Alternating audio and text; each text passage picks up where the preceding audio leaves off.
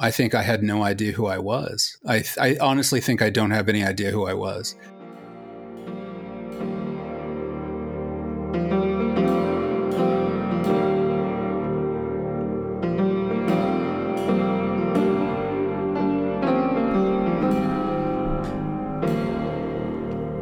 Hello, Internet. You're listening to Season 2, Episode 2 of Changed My Mind with Luke T. Harrington. I'm Luke T. Harrington. I'm an award-winning novelist. I'm a best-selling humorist, and apparently now I'm important enough to have like a PR firm behind me, which is weird, but there it is. I was introduced to my guest today by one of my PR reps that my publisher hired for my upcoming book. It's weird to say that, but that's apparently a thing now. One of her other clients is a guy named Justin Camp, he's an interesting guy. He was for years in a high-powered career in Silicon Valley as a venture capitalist, and then he walked away from it all to start a Christian ministry.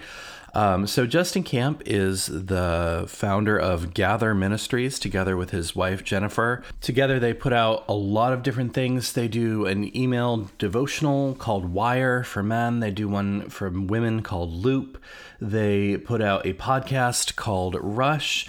And Justin has published several books. His latest book is called Odyssey: Encounter the God of Heaven and Escape the Surly Bonds of This World. So I personally am really interested in this kind of phenomenon of people in, lucrative and, in some would say, fulfilling careers who walk away from it all to, I guess, follow Jesus would be the Sunday school way of putting it, which I don't object to. I tried to use the phrase neo-monastic. He was not super into that, which I get. He's not like cloistering himself off from the world or whatever. It's ministry, not solitude. But I think it's very interesting. Now, Justin is the kind of sincere, optimistic, sunny guy that I normally wouldn't spend a lot of time talking to be honest, because I'm always going to be that hot topic goth kid at heart. But I was very happy to have him on the show. It was a very enjoyable conversation. A little more Jesus-y than we usually go on this show, but you know what? I'm pretty okay with that. So I'm going to go ahead and flip you over to Justin. I'll let him introduce himself, and I will see you on the other side.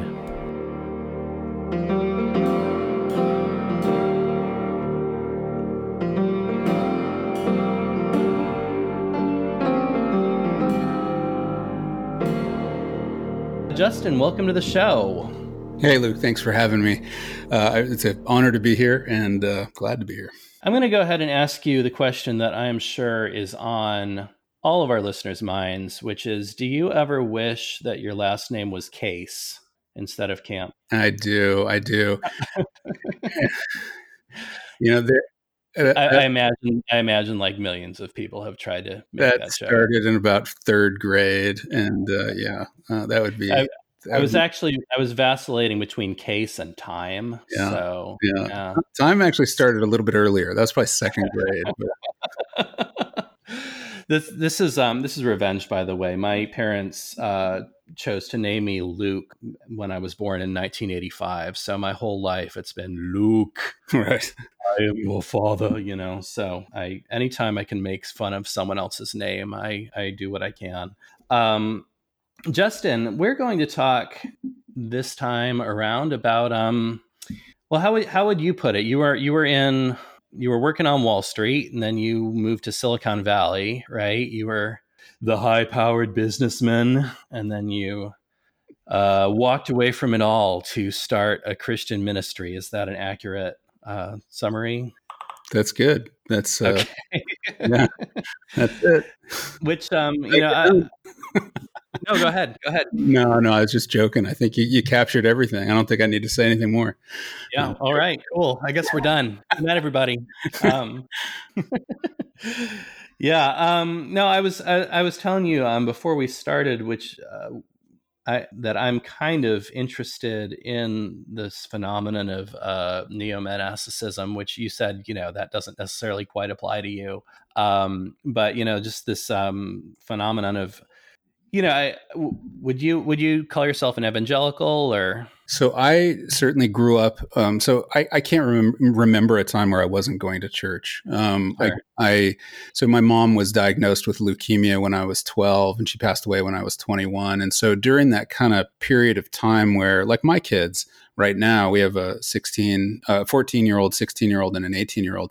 They're going through, living in the middle of Silicon Valley. All their friends' parents work at Facebook and Google and Apple, and they're going through, various ebbs and flows of their faith. So during that sort of crucial period from 12 to 21, I was, I look back and I wouldn't have said this. I certainly was, on several probably prodigal son journeys during that time. I was, barely passing, my, high school and things like that. But during that time, I feel like I was kind of holding on to God somewhere in the background. And so yeah, I grew up in the evangelical tradition. I would say my heart is sort of a little bit more in kind of the, kind of spirit-filled, kind of charismatic world. Sure, Though the churches that I go to, my home church right now is an evangelical church. Okay, cool. Yeah, I mean, I just asked because, you say monastic, people think Catholic or Orthodox, but yeah, I feel like I keep running into, in life and in my reading of let's say low church people who are, have kind of done this similar thing of walking away from I don't want to say real life, but you know what I mean, to kind of devote their lives to full-time prayer, full-time ministry, which is really interesting to me. But let's start at the beginning. Do you want to start on Wall Street, talk about your time there, or? I'll start just a little bit earlier. So I actually technically I was born in Colorado, but I moved to Silicon Valley. We live in Los Altos. I grew up in Los Altos. It's kind of the geographical heart of Silicon Valley. So from age 2 to when I went off to college, went to college in Southern California, met my wife in Southern California. And then we packed up a U-Haul and drove across the country to Philadelphia. And I went to law school there for 3 years. My wife taught high school English, started off as a substitute teacher and then a full-time position outside of Philadelphia. High school English. Oh, cool. Yeah, I think it's a very noble profession myself. But I have a hard time with high school age kids. I love my kids, but in general, I don't know. I remember one time we were sitting somewhere in the car in traffic and my wife looks over, it was like a In-N-Out burger or something like that. And she looked at him, she's like, those kids are so adorable. And I'm like, where? Those high school punks over there? Like anybody who teaches high school age kids, I just take my hat off to. I think it's awesome. Anyway, so she taught while I was in school and then we flipped. And so I went to work and I went to go work at a law firm, corporate law firm in New York City, and she went back to grad school. And then it was a short time, so we were there for a few years. We both loved living in Manhattan.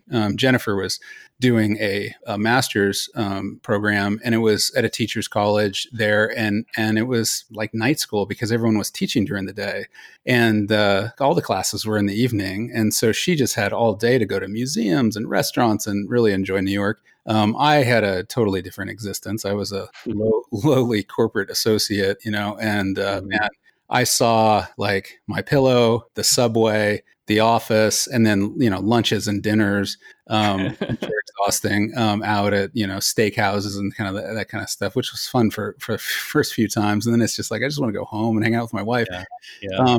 It was exciting. The people that I worked there, I'm still friends with a number of them. Were like superhuman lawyers, and they could go like 3 days without sleep, and they were so into what they were doing. And I was sitting there going, I don't know if I see myself doing this that long. And it was a little scary because I'd kind of, gone and put everything towards being a lawyer. and there was a little bit of sadness that kind of crept in during that time where I would, on a Monday morning or a Sunday night, there's so many times where I'd get called on a Sunday night. I have to go into the office on a Sunday, just get ready for what was going to happen on Monday if we we're working on some big deal. I was sad, and it was interesting because there was adrenaline. There was definitely, the stuff that I was as low. I mean, I was the low man on the totem pole.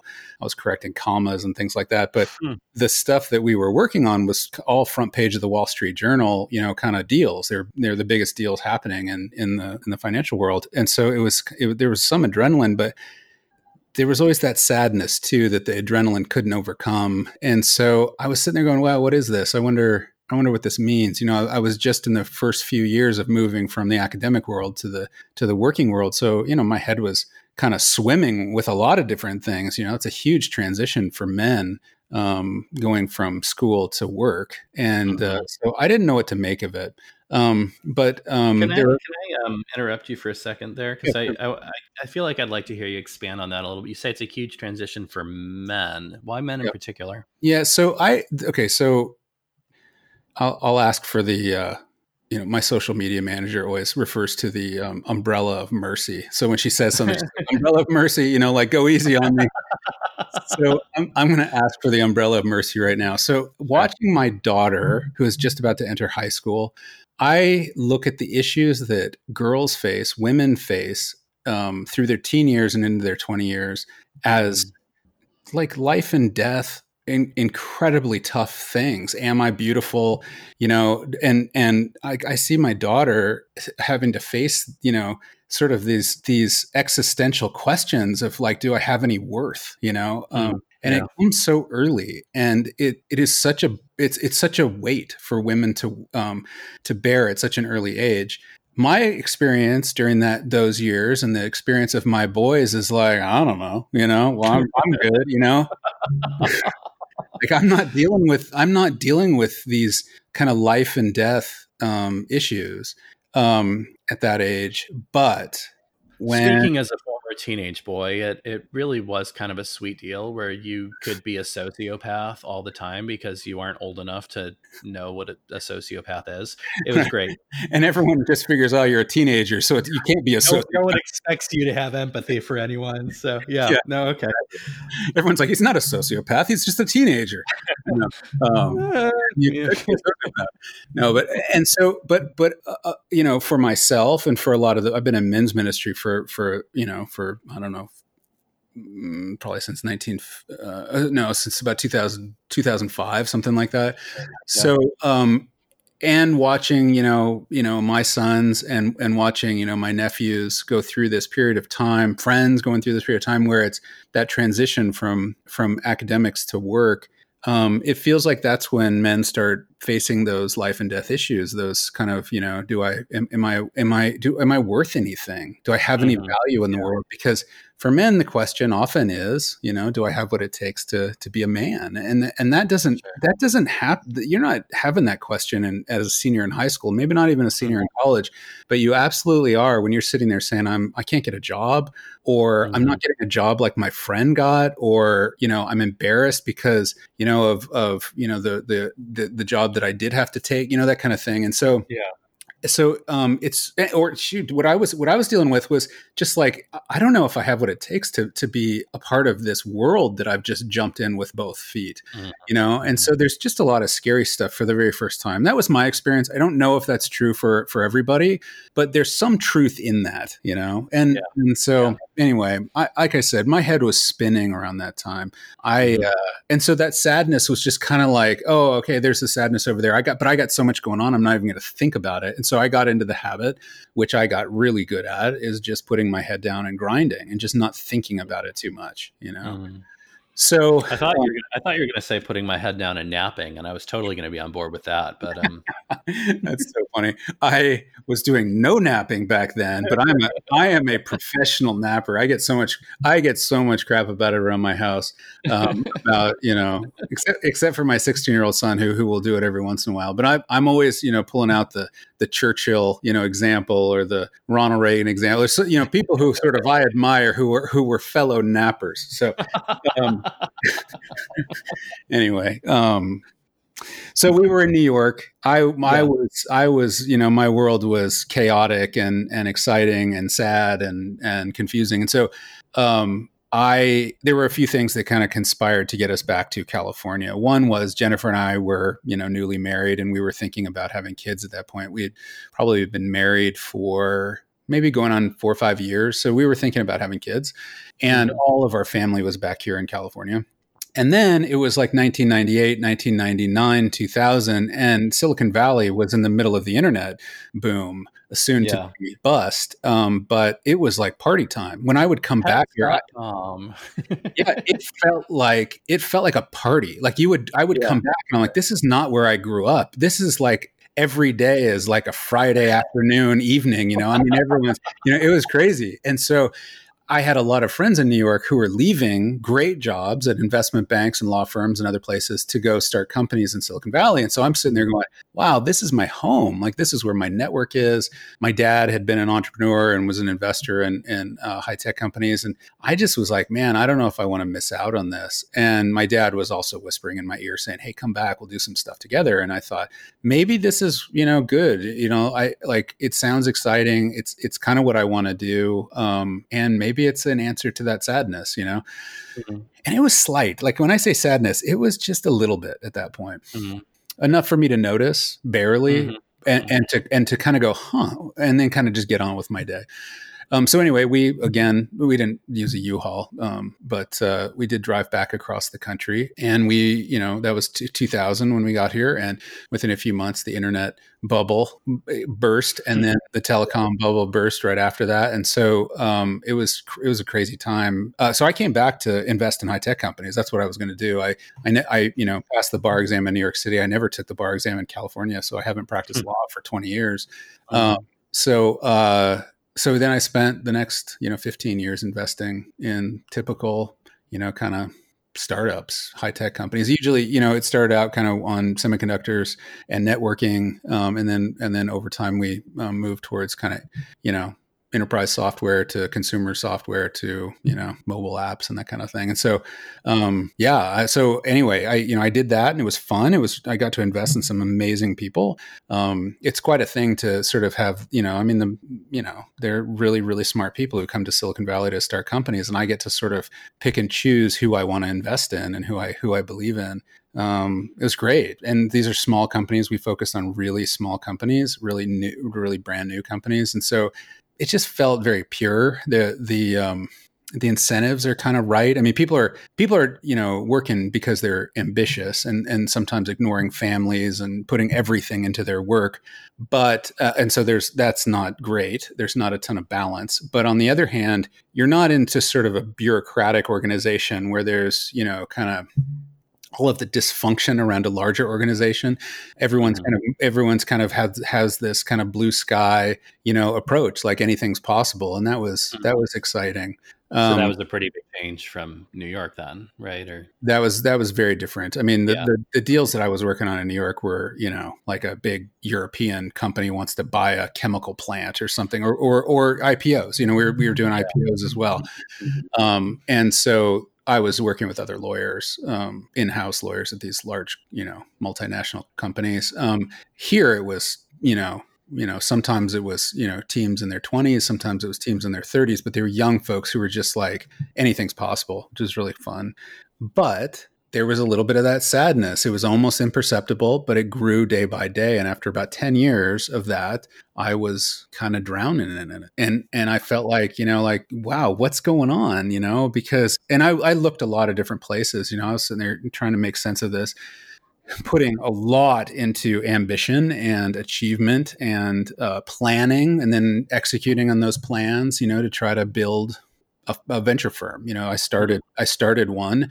My dad was a partner, and we had a third partner, and I wanted to build it into something really big and really great and really excellent. And so I put a lot into it, thinking that was going to solve some of that sadness, because I do like building things. I really enjoy, starting and building things. So I was sitting there, 6, 7, 8 years in, going, what's the deal? Like, why am I having to will myself out of bed on a Monday morning to go to a job that a lot of people want? There were Mm-hmm. lots of kids coming out of Stanford Business School and Harvard Business School that wanted to be venture capitalists, and there weren't enough positions. And so, people would come to us and say, hey, can I work for free? Can we, just to get my foot in the door and that kind of thing. And I'm sitting there going, I should be grateful for this. And I am, in a sense, very grateful for that time because it was good preparation. But there was a ton of discontent. And it's funny looking back now, things are very different now. My wife will say, I didn't know you were so sad. And I'll respond like, I didn't either. Like, I think it was just that put your head down and grind thing. Like, I just didn't think about it.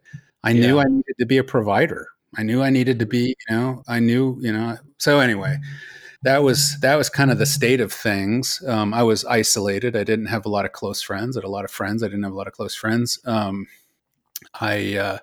We were going to church. My wife and I were leading some stuff at church. We led some mission trips and we led some couples groups and things like that. But I was pretty isolated. Nobody really knew me at that point. So that's kind of the backstory up until when I made the big change my mind, moment. So, all right. So, I mean, I think we've probably all been there, of having really unpleasant emotions that are affecting us badly and still being barely aware of them. I guess what I want to ask you next, I guess, is like, when did you start to understand this? You call it a sadness. Like, when did you start to notice it? When did you start to unravel it to try to figure it out? How did that happen? So I think that happened much more recently, that I was able to actually look back on it and understand it. In the moment, I don't think I understood a ton about it. Though, sounds like you're about as in touch with your emotions as I am. Then, yeah, I know. I don't know how familiar 10 you are. years after that, you're like, oh yeah, that's why I felt that way. Yeah. So I don't know how familiar you are with the Enneagram, but I'm an 8 on the Enneagram, and I just convert all emotions into anger. And so I'm not familiar with any of the range of emotions. So very sort of. Not like my 5-year-old then. Exactly. So there was a moment though where I couldn't hide from it anymore. So so I'm going to tell you about sort of 2 moments. So sure. I had some friends who were saying, hey, you should join a men's group. And I thought, look, I am so busy. We're doing a bunch of stuff. I can't do something else. Plus, my wife and I were leading a couples group, and that would, I can't be in sort of 2 church groups. No time. And so I held them off for probably about 2 years until I can remember sort of what it felt like. At least it was funny. It started at 5 p.m. Like, what kind of men's group starts at 5 p.m.? I don't even know why anyone was showing up. Like, who can show up at 5 p.m.? It's right in the middle of dinner time if you are home. Most guys are still at work, especially around here. I mean, geez. So I don't know. Anyway, it was at 5 p.m. It was a great group. I walked over. It was cold. It was January and it was dark. So it was like the few days in California that get dark at 5 during the winter. But I do remember it was dark. Like, I went over here in Wisconsin, but my 18-year-old is about to head to Madison. Actually, if school starts, he's going to study computer science at the University of Wisconsin. All right on. Yeah. So he's super excited to go there, and we keep telling him it's going to be cold, and he's like, "I love the cold," and we're like, "Okay." I mean, there are 2 months out of the year where the sun sets at like 4:30 in the afternoon. It's crazy. So I dragged myself over to this conference room where this men's group was, and sat down, and I knew a few of the guys, had said hello, and just kind of sat there and watched this sort of easy banter around the room. And I thought that was interesting. And then they got rolling, and guys started talking about stuff that nobody in my world ever talked about. People were talking about pornography. They were talking about alcohol, struggles with lots of different kinds of addictions, workaholism. They were talking about their wives in a way that was so like honoring and owning of your own junk. Like, it was all these guys sort of, I don't know, just being men in a way that I'd never seen men be men before.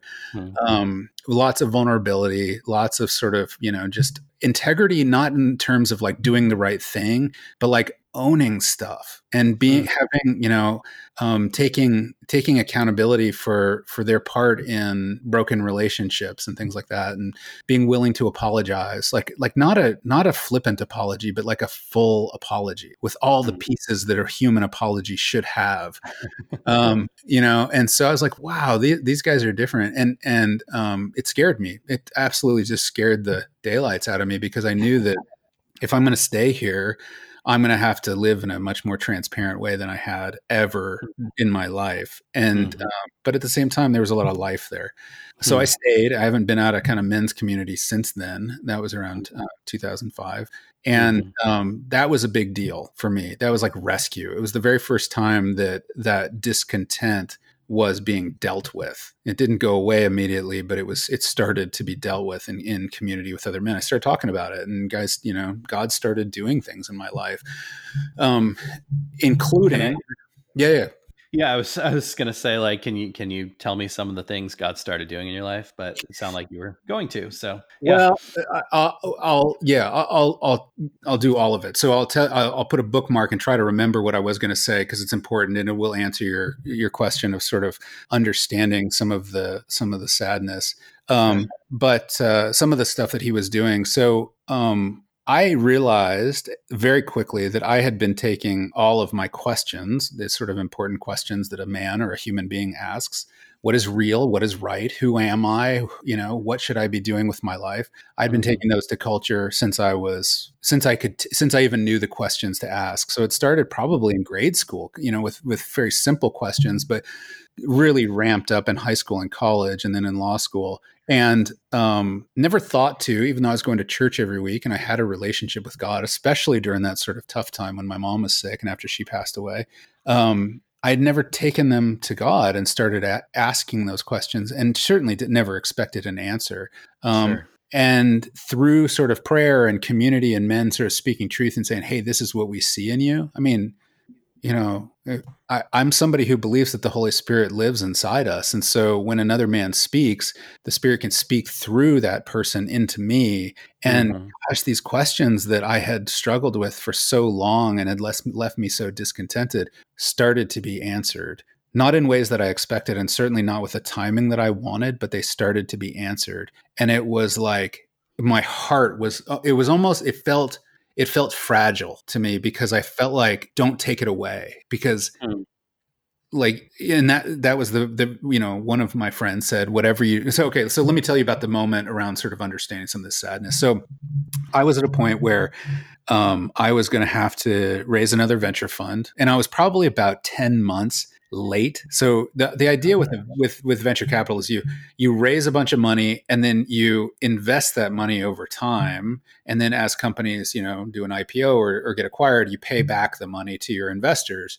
And so you kind of need to do series of funds, because you raise it, you invest it, you need to have more money to invest. So you raise another fund, and then you invest, and then you invest that, and then you raise another fund, and they're sort of overlapping. So I was about 10 months late on raising the third fund, because I couldn't do it. My heart couldn't do it. And I knew I had bills to pay, and I just couldn't do it. My heart just wasn't engaging with it. It was just like, don't do this to me. It's like my head saying, we got to do this, and my heart saying, don't do this to me. So I, out of desperation, I went to this men's group and said, hey guys, I need to hijack the group tonight. Bear with me. I know that we don't usually do this, but let me do this tonight. And I felt, silly doing it, but I said, I have to, like, you guys have to do this for me. And so I spent about 45 minutes telling them where my heart was, and, and everything. And then I just kind of left things open for them to ask questions. And it was never a group of advice giving, but it certainly was a group of discussion and open questions and that kind of thing, and prayer. We did a lot of prayer. And so I stopped, and two of my closest friends, one of whom is a very, very close friend today, they looked at each other and said, whatever you do. Oh, and so I laid it out. Sorry. I laid it out and said, I can raise another fund. I can start a company, meaning kind of a, high tech startup, or I could do something in ministry. And I didn't know what that meant at that point. I was thinking like start an orphanage somewhere, because we had done some mission trips. And so I was thinking that, and That was the I only mean, thing. I'm sure a lot of people work in ministry and have no idea what doing something in ministry means. So, Very true. Um, so these two friends looked at each other and they said almost in unison, they like knew just by looking at each other, they just knew what the other one was saying. And they looked at me, and they don't know each other that well. They know me really well, but they didn't know each other that well. They looked at me and they said, whatever you do, you need to be writing. And I thought, my first reaction is, come on. The, I had published a book on venture capital in 2002, and so I knew enough about the economics of the publishing world to know that that's difficult. If I have a family of 5, we're living in Silicon Valley with a cost of living that's just insane. How am I going to be able to do that? And I said that, and one of my friends looked at me and said, "I think you need to not worry about that." And it just floored me. It felt like the Holy Spirit speaking to me. And I said, okay. I said, okay with my mouth. I said, okay with my heart. I came home and said that to my wife, and she's like, wait, what? Wait, hang on. What? How are we? What?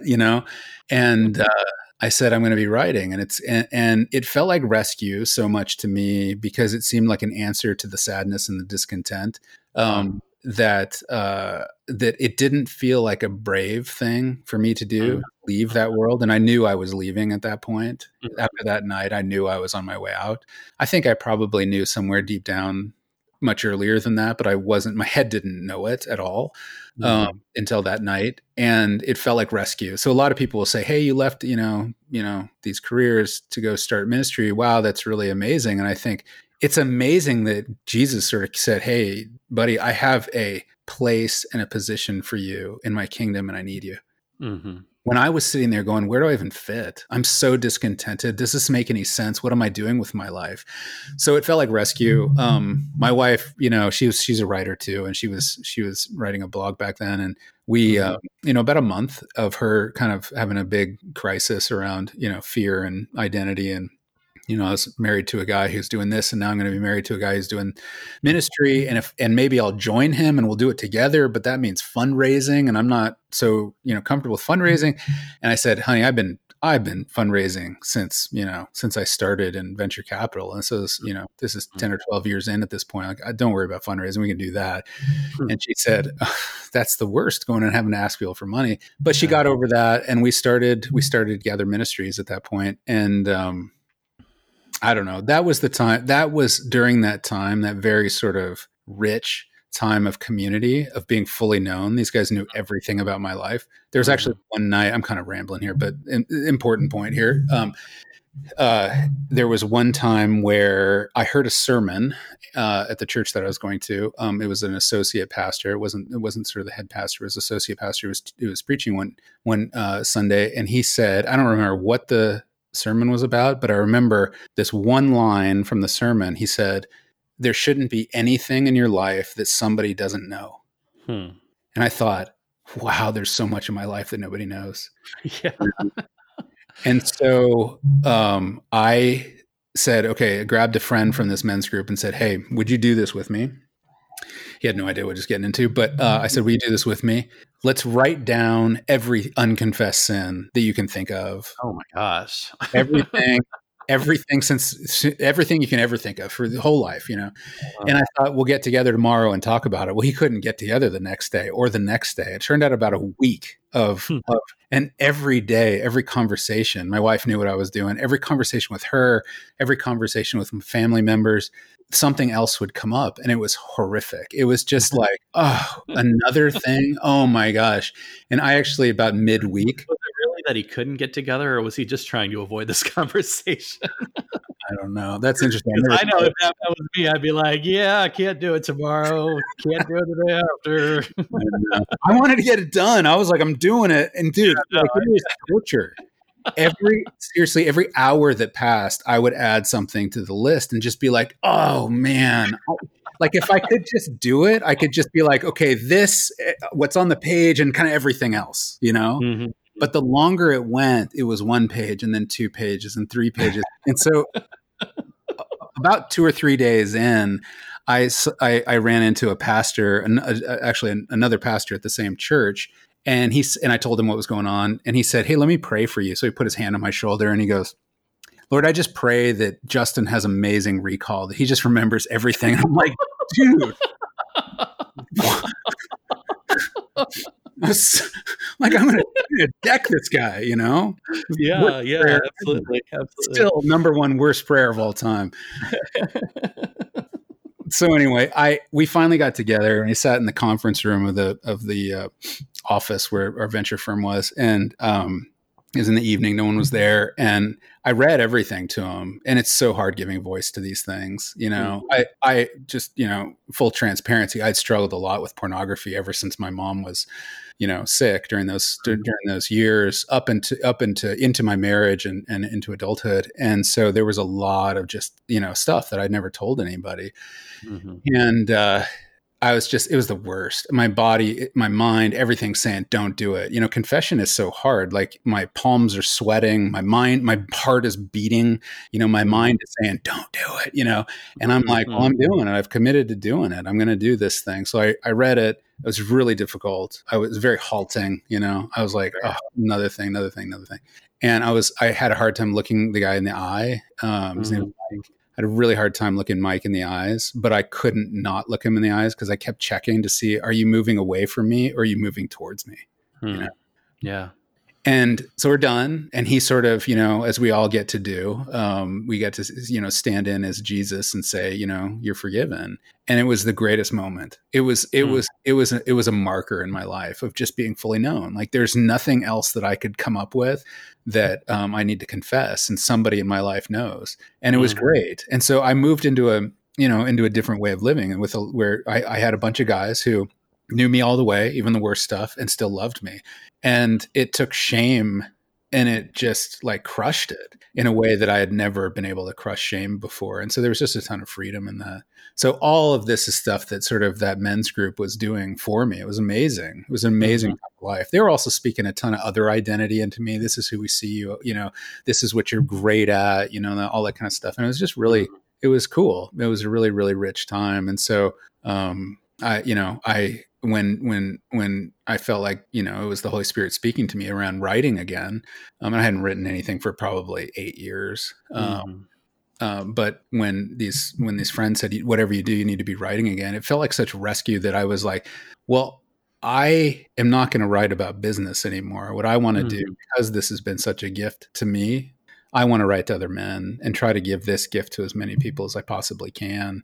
And so that's kind of been, you know, kind of the guiding motivation, I guess, ever since that time. I guess I'm wondering if you want to talk some, and if this isn't an interesting story, that's fine. We don't have to go down that road. But I want to know if you can talk some about kind of the process of setting up a ministry. You know, I mean, we talked a little bit, you talked a little bit about how ministry, quote unquote, is kind of this vague, nebulous term. So I'm kind of wondering how you arrived at what this ministry was going to be for you and how you put it together, how you got the funds together. Do you want to talk about that a little bit? Or? Yeah, no, totally great.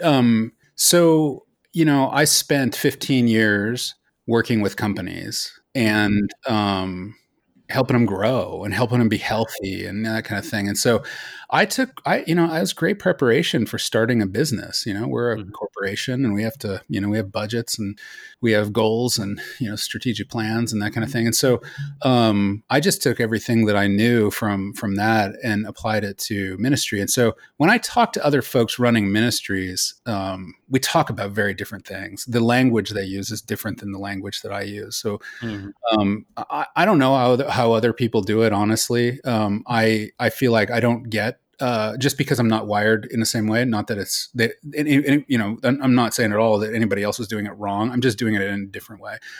So we started out, both of us.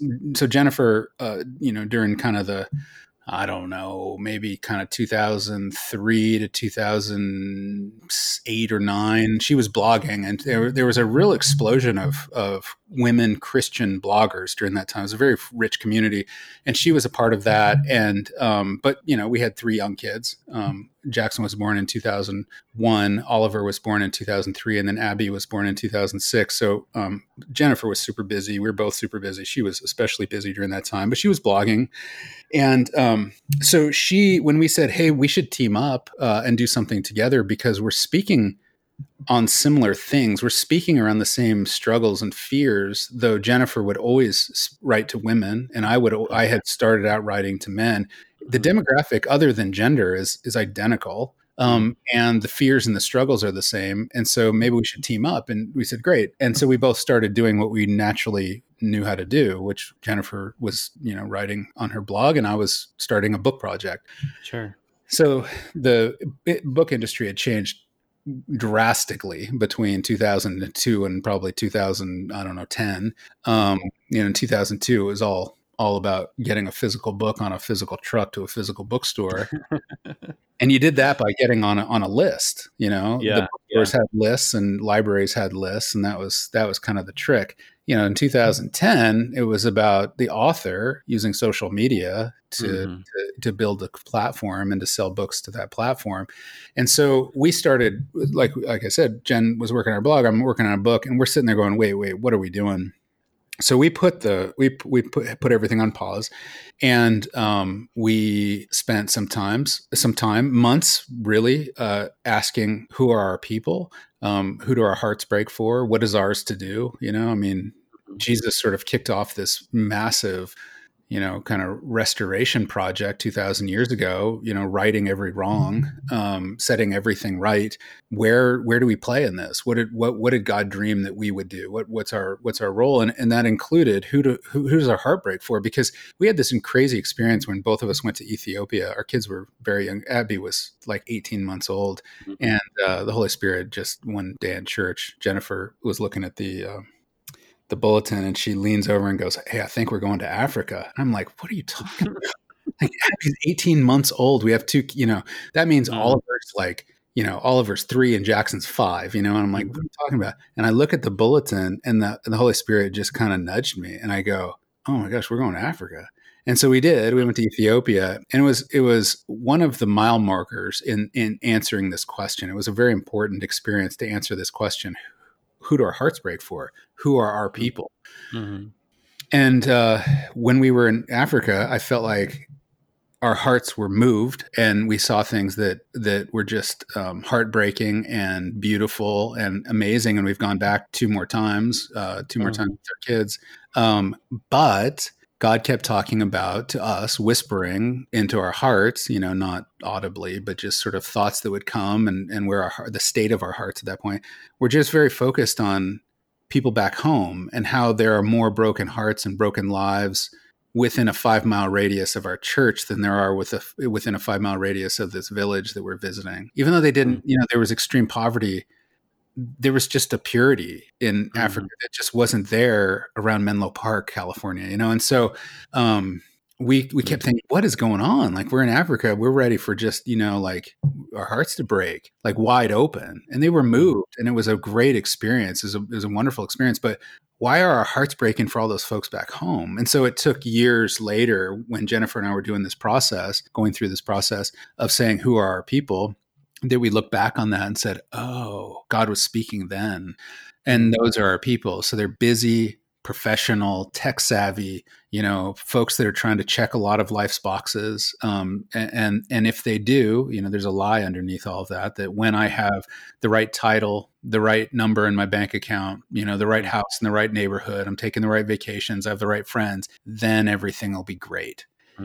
And there are a lot of us out there who are believing that lie. And so that's kind of what the ministry was focused on. We really kind of said, at first we said 35 to 55. Now, for some reason, younger folks read our stuff as well. So we market to folks that are kind of 25 to 55. But it's all around kind of that issue of there's a lot more here. And culture's trying to sell you a bill of goods, and there's only one source, and you can do what you're doing. If you're a man working at a software company or working at a book publisher, or working wherever, you can do that. You don't have to change your job, but God can get a hold of your heart, and He can really light you up, and you can live an entirely different type of life. And so that's kind of what we started doing. And so we spent about a year building a platform. So we started a devotional. Wire is for men, and Loop is for women. They go out twice a week on Mondays and Thursdays, and they're short, super concise. They kind of respect the time of very busy folks, but it does give men and women the opportunity to allow the Holy Spirit into their life. And so we just used everything that I knew about growing companies into growing those platforms. So that was kind of the early years of Gather Ministries. And then we went back to writing books, and then we went out, to other stuff. But it was really about building that platform and figuring out kind of who are the people and what do they need.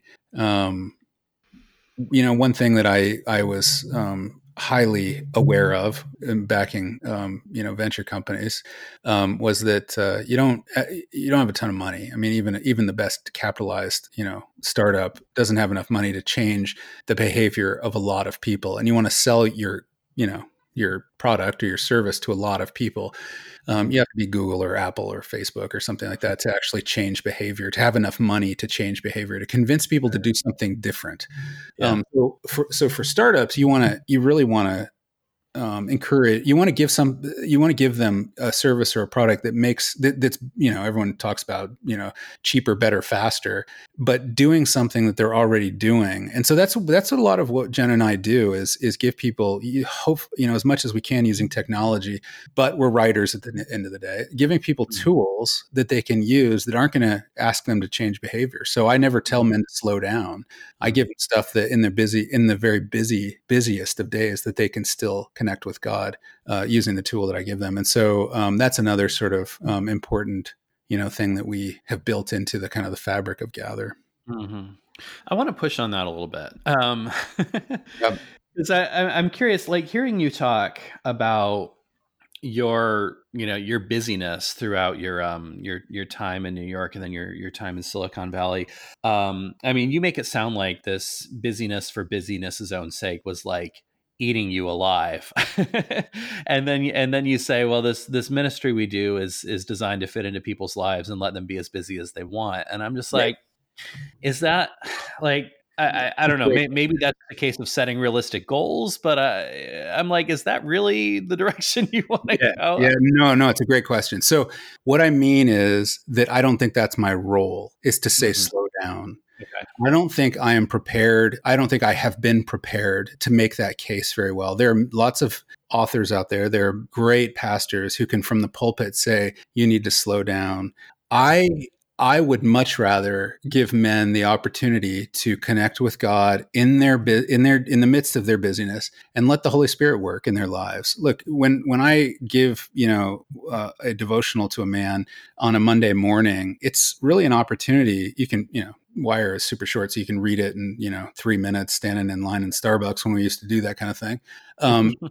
And it's really a window for somebody to connect with God. And I've gotten, it goes out to, 105,000 guys on a Monday and 105,000 guys on a Thursday, and then starts again the next week. I've gotten a lot of stories back of that, like when the Holy Spirit is involved, there can be a magnification.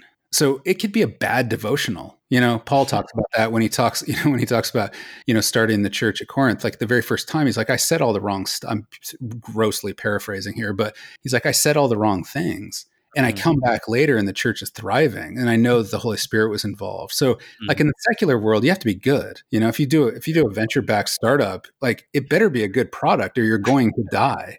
But I could put out, do the best job I can with a devotional, but there's a magnifying effect that happens. So if I can get a man to open up a devotional and connect and talk, she's talking a language that he's used to, talking a language of the marketplace rather than churchy language, and just sort of connect with the fear, just talk right to him, right to his heart. What are you feeling on this Monday morning? The Holy Spirit connects with that man. He's, what we do is we always say we're in the world of discipleship, not evangelism. So we write to folks that are, in some form following Jesus. And so the Holy Spirit can move in that moment. And if what is right for that person is to slow down, the Holy Spirit will take care of that. If that person has obligations in this season that are good, like being a dad and having a job and having a mortgage where he can't slow down right now, that's fine too. Like the Holy Spirit will deal with that. And so I just trust, like I'm doing my piece. And it could have been that I was given the piece to say slow down, but I wasn't. I've done enough identity work at this point, asking a lot of questions of my heavenly dad, of who did you make me to be and what did you make me to do, that I know this is what I was prepared for. All right. Well, we're nearing the hour mark, so I'm going to try to get us through the last handful of questions here. I would. One thing I try to ask all my guests to conclude is, aside from your new beliefs, or I don't know if new beliefs is even the right word here, but you know what I mean. Aside from your new beliefs themselves, what would you say you learned from this experience? I mean, a ton.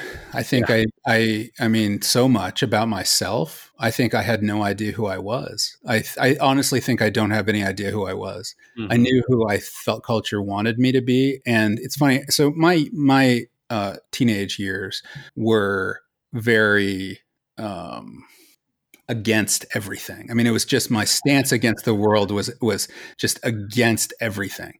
Sounds like pretty typical teenage years then. Yeah, it was pretty extreme. So I was, again, my mom was dying. This person who just, meant the world to me. She was amazing. Mm-hmm. She was cool and fierce and just awesome. She was always the coolest person to walk in any room. And she and I were best buds, and she's dying, and it sucked. And so I was, during my later high school years, I was drinking a lot, and just, going to parties and drinking and thinking that was awesome.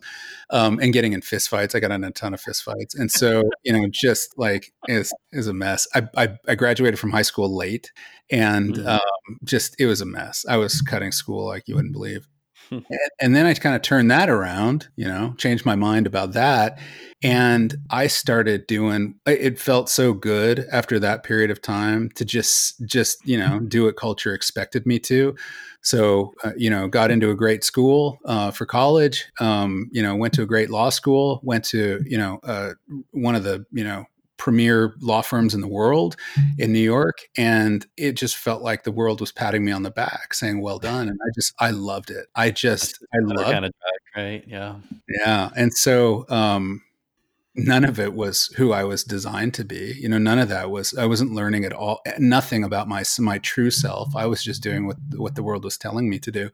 Mm-hmm. So during, that time of really kind of that huge pivot that I made in my life, that pivot was around asking who am I, mm-hmm. And like I say, through this, men's group, and, through scripture and study and silence and solitude and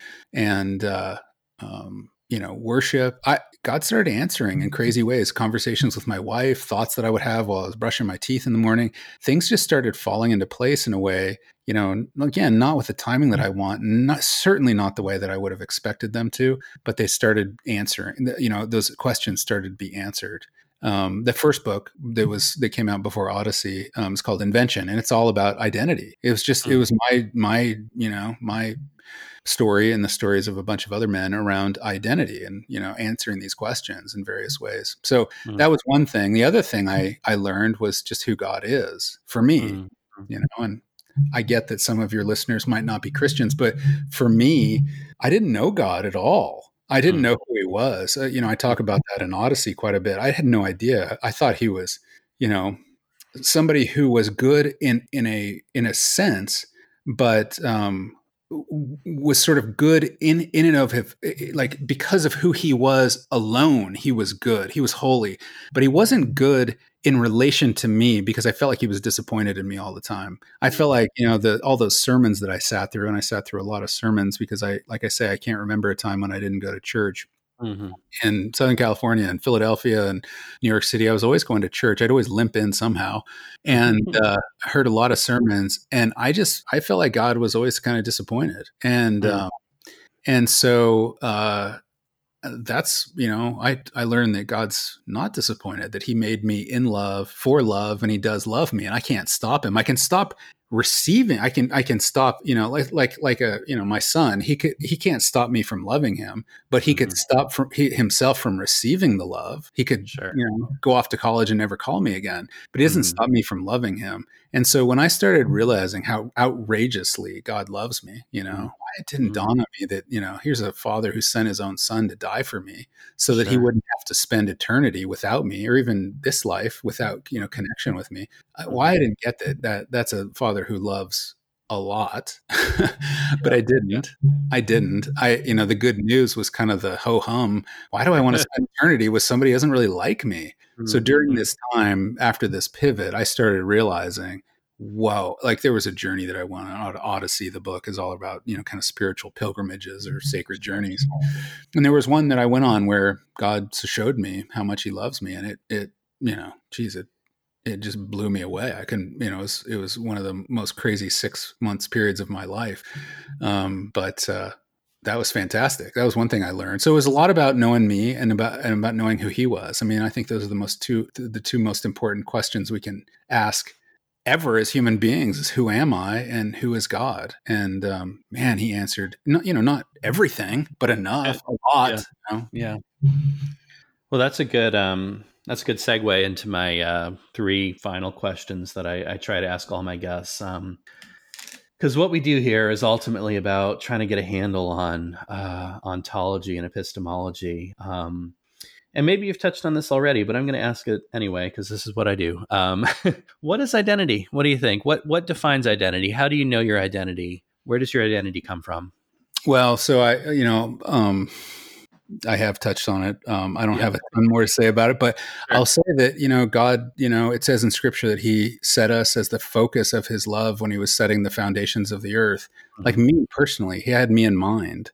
I believe that it wasn't just sort of human beings in mind, but this is God. I mean, he's a father. It says so many times in scriptures that he's in the scriptures that he's our father, and he loves us with the same love that he loves Jesus. So that's a father who's thinking a lot about each one of us and taking a lot of care. And then, it says that he knit us together so carefully, like didn't kind of stamp us out on a clanking, kind of assembly line, but knit us together with his hands. There's a lot of time where he's thinking about, who is this? Luke, who is this? Justin, who is this? What do I dream about him? When I create him this way, what do I dream he's going to do? What impact, any inventor, creates with the idea of impact. They don't just create something, for no use. They create dreaming of what the use is going to be for whatever this is. And so I just have that in mind, that God has dreams about us, and he's been dreaming for a long time. And so I believe identity is coming into alignment with that, when we sort of start, like I've been saying a bunch of times, when we start, asking those questions of him, man, that alignment is so good. That disalignment is so hard. I think that a lot of my discontent was because I was moving in a different direction. I was like a machine made to do something, and I was doing something completely else. It's completely different. It's like trying to take, so with invention, it was a lot of stories told about the Industrial Revolution era inventors, because the whole idea is sort of he's the inventor and we're the invention. And one of the guys profiled is the inventor Otis. So he created Otis elevators. And in the book I'm talking about, it's like I'm a machine, like an elevator designed to be an elevator, and I'm trying to use an elevator as a boat. That's not going to work. So I feel like so much of my life I was built to do one thing and trying to just jam myself into some other function. And it caused a lot of friction, and it caused a lot of pain in my own life and in the lives of the people around me, because there was some frustration and anger that was leaking out into them as well. So that's my sort of take on identity is it's what did my father dream? Scripture also says, draw close to him and he'll give you the desires of his heart. I can say with, a lot of certainty, as much certainty as any human being can muster in this kind of situation, but a lot of certainty, I can tell you that what I believe is that, I am doing much more today what he dreamt that I would do. And it just feels good. It is the desires of my heart. Like when I was sitting in that conference room and those guys said, you should, whatever you do, you need to be writing. part of me was like, that's, my head, goes, who's been soaking in culture for so long, said, you can't make money doing that. My heart said, oh, don't mess with that. Don't tell me that if that's not going to be true, because it was so good, because I do believe that that's something that God was dreaming that I would do. Mm. So Mm-hmm. I don't know. Yeah. No, I mean, as someone who's been on the receiving end of that as well, and knowing that it feels kind of like a sentence. Yeah. Like, yes, I know I'm a good writer, but please don't make me devote my life to that, because I'll never eat again if I do. Yeah, no, I know. I know the feel. I know that feel, bro. Second, what is human nature? Are we all the same deep down? Are we all different deep down? Are we all blank slates? What do you think? Well, okay, so you are asking questions that are above my pay grade. I'm not a philosopher. I'm probably embarrassing myself by answering these, but I will answer them, and I'll answer them with some confidence, because that's what I do. So human nature, I mean, look, I can tell you in my experience, I believe there has been sort of within myself, there's a competition, or I don't know what you'd call it. There's sort of a war within myself. There is the physical part of me, which I would equate with human nature, that is very self-centered and very selfish, and very focused on solving needs now, right? And so when I started self-medicating, when my mom was sick and I was in high school, with pornography, also with food, it was just like, don't get in the way of what I need. And that's sort of my human nature. And so I feel like a lot of us, we operate out of that physical side a lot of times, but there's this spiritual side to us as well. And my heart is, kind of, able to, it's like an instrument that can connect with the spiritual realm. Like when God created us, he didn't just sort of create us human beings, physical human beings only. He took the dirt from the ground and his own breath, and he breathed sort of his life into the physical. And so we are both physical and spiritual. We have a physical nature, and we can obviously perceive, from a physical perspective, there are things that we can see and hear and touch and smell. And yet there's also another side that is, according to scripture, bigger, wilder, better. And if you can think about this, because you're talking about something eternal, older than the physical world. Scripture says that the seen sprang from the unseen, and the seen is actually held together by this deeper, greater unseen reality. Jesus was talking about it all the time. That's why, like, when Lazarus dies and everyone's like, dude, your friend is dying. And he's like, he waits days before he goes and sees him, because he's not concerned, because he knows there's a deeper reality. He knows that the deeper reality of God, and he goes and, Mary and Martha say there's going to be a stench. And he's like, not even worried about this. He's like, you're talking about physical stuff. I'm talking about spiritual stuff. And he raises Lazarus from the dead, because he's connected to this deeper unseen reality. And so I feel like, when you talk about sort of human nature, I feel like there is that physical side, but there's also this spiritual side, and my heart can feel. My heart can love, my heart can have joy, my heart can know people, know my wife, know my friends, and know God.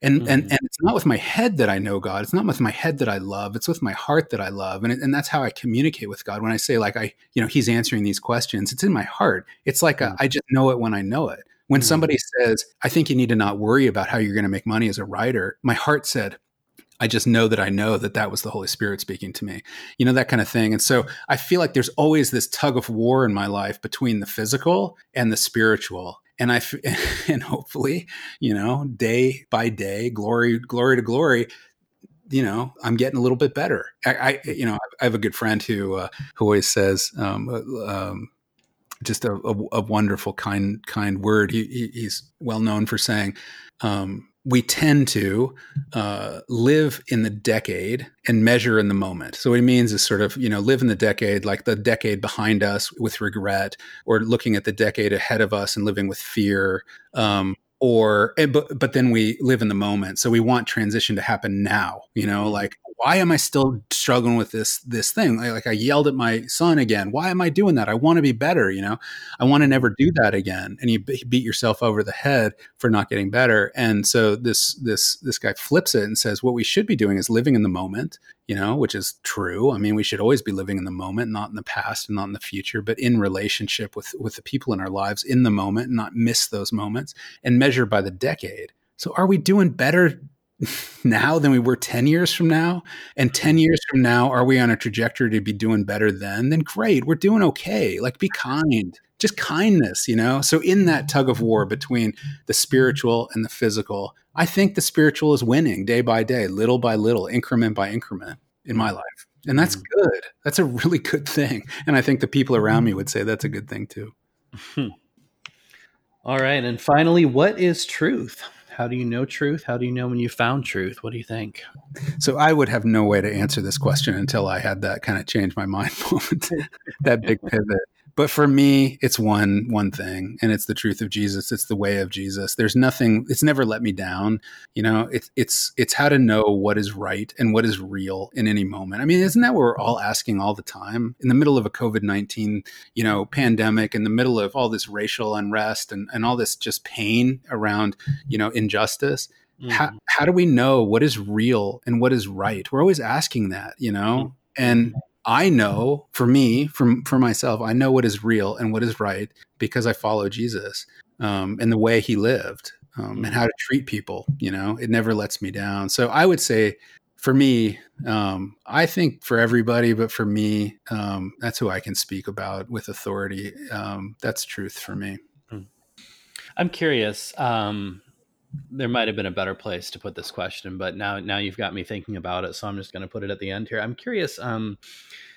We talked a lot about self-medicating vices and sins and busyness and all that stuff. And I'm wondering, to what extent do you think people use all those things, but the vices, the busyness, to just kind of silence that nagging question about what is truth, what is real, what is right? Absolutely. You think that's, yeah. Because look, we live in a broken world, right? If you believe there is the veracity and the authority of the Bible, something happened. Like, there was perfection. There was a time where everything was good, and then sin enters the world in the garden, and things break. Relationships break. The relationship between man and God breaks. The relationship between man and man breaks. There's strife and competition and malice. But then there's also, the relationship between man and himself, or, a woman and herself. That's why we, have such little self-awareness. We do things that hurt ourselves. Not only do we hurt other people, but we hurt ourselves. Mm-hmm. And so that's just the nature of our world right now. I mean, we live in, if we look at sort of the sweep of biblical history, we live at a time where where the prediction from the biblical authors is there's going to be trouble, mm-hmm.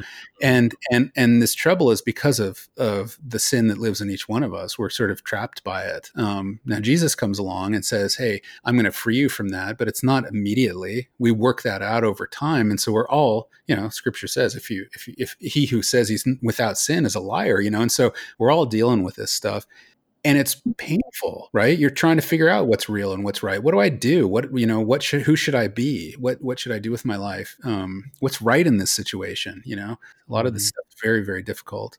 And so we make bad choices, and we hurt people, and we hurt ourselves. And so then what do we do? How do we deal with the pain? Well, culture rushes in and says, sex, alcohol, food, busyness, comfort, and then it just makes things worse. I've been been an addict in so many different ways. A lot of ways would not be sort of the way that people typically, refer to an addict. But they're attachments to things that are where you're trying to numb. You're trying to just sit there and say, this is a painful existence, And so rather than going to sort of the source, which started, for me, was the very first time in my life where I was accessing true peace and joy and purpose and significance for the first time in my life, when I was trying to pull, what else is life other than those things? I was trying to pull life, peace, joy, purpose, significance,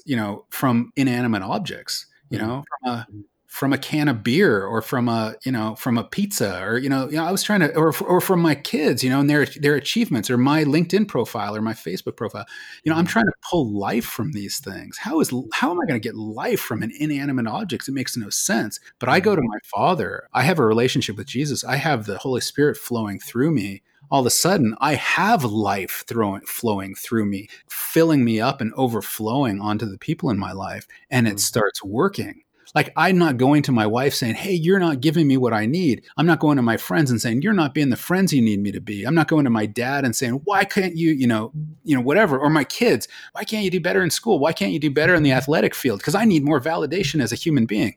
Instead, which I was guilty of, all of those things. I think a lot of us are when we're so depleted, when we're trying to pull life from inanimate objects, we're going to be depleted because we can't get that. We can't get enough. Mm-hmm.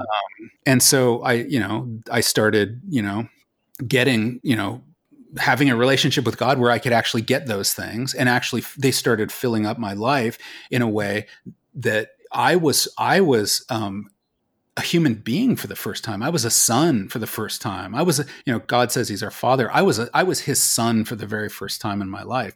And then I started overflowing. It was so much that I was starting to overflow on my wife. I would come home and I'd be like, hey, like, how can I help? Because I'm so full. I have love to give now. I'm not looking for you to give to me, and I'm not telling her what she needs to be giving me. I'm overflowing on her or my kids. And it's just like, dude, it changes everything. Not overnight, but geez, if you look at Justin before and Justin after, it's pretty stark. So all you need is love. Love. Love is all you need. Justin, thank you so much. Thank you so much for coming on the show. Absolutely. Before we go, you want to tell listeners where they can find you? Yeah. So, the hub is gatherministries.com. That's the ministry that my wife and I run together. You can find our books there, our devotionals, our podcast. You can also go to Wire for Men. There's a landing page there where you can sign up for the Wire devotional, or Loop for Women. Those are the two companion kind of, email devotionals. We're on Instagram, we're on Facebook, we're everywhere. And then the podcast is Rush Podcast. So you can get there through Gather Ministries, or you can also just go to rushpodcast.com and connect with our stuff. And then our books are on Amazon. All right. Well, this has been Changed My Mind with Luke T. Harrington. I'm Luke T. Harrington. You can find me on Twitter at Luke T. Harrington, or just go to my website, luketharrington.com. See you around, Internet.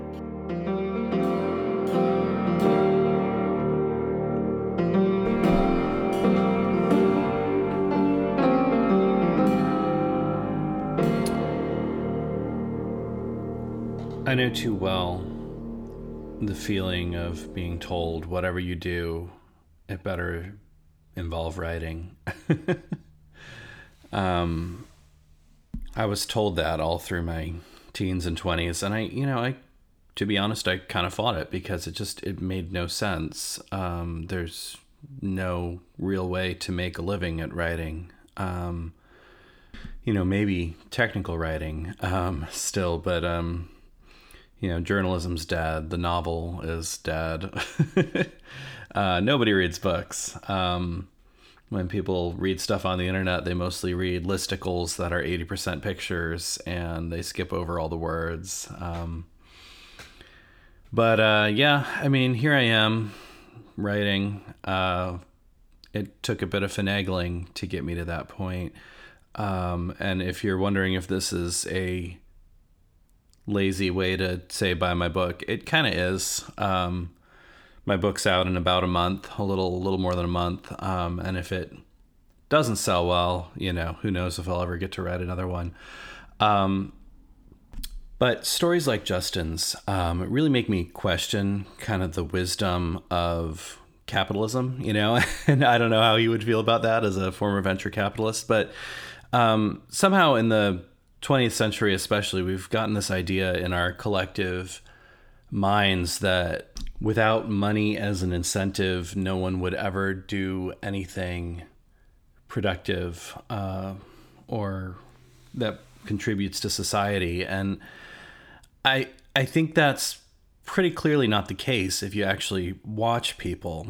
Now, obviously, there are horrible people that are motivated only by money. Those people exist, but I think they're in the minority, right? Most people are motivated by the idea that they're helping other people, that they're contributing something to the world, that what they're doing has meaning. Obviously you need enough money to keep the lights on, to keep your kids fed. But, once you get past poverty, I don't think the average person is motivated by making more money. And I don't know, as a former venture capitalist, I don't know what Justin would say about that. But I've just been thinking about that lately, how in the last half century, we've kind of built this economic system of, just laissez-faire capitalism where, we tell people your real responsibility is to make money, and then we allow making money to get harder and harder, so people have to work multiple jobs. And the effect of that has been to completely hollow out our communities, and membership in things that tend to hold communities together, like churches and service organizations, have plummeted as we continue to tell people that the highest good they can use their time for is making money. And I don't know, maybe it's important to try to remember that the system we have in place is not inevitable. It's a choice. And I honestly think a lot of the reason for our present ugly political moment is that the economic system we have in place has made people just feeling completely empty, and they're looking for fulfillment and they don't know where to look. So they end up looking to politics, Anyway, that's it for this week. If you like what I'm doing and you want to help out the show, the easiest way to do that is just go on Apple Podcasts and give it a good review. Every review helps the show get noticed. If you write a review, I will read it live on the air and make you internet famous. That is a promise. That's how we do things here. If you want to support me financially, help me keep the lights on a little bit, you can go to ko-fi.com. That's ko-fi.com/changemymind. You can throw me any amount of cash in increments of $3, which is, I guess, the price of a cup of coffee. I think that's why they do it that way. If that doesn't sound good, you can pre-order my book. As said previously, I do have a book coming out. It's called Murder Bears, Moonshine, and Mayhem, Strange Stories from the Bible to Leave You Amused, Bemused, and hopefully informed. You can find it at murderbearsbook.com. My publisher has made the first couple chapters available for free there, so check it out. If you like it, you can pre-order it. It'll be out in just about a month. Otherwise, just go to luketharrington.com and you'll see all the various projects I'm involved with. It's pretty great. I want to thank Justin for being on the show. If you're interested in what he does, go to gatherministries.com and check him out. There's quite a bit of good stuff there. I read a large chunk of his book, Odyssey. It's pretty good. I want to thank Jonathan Clausen for editing the podcast. He's a great guy, a great editor. I want to thank Raven Creek Social Club for hosting the podcast. Check out their other shows, Faith and Other Oddities and The Commentarians. They're both good. And I want to thank you for listening to Change My Mind. And please don't be afraid to change your mind.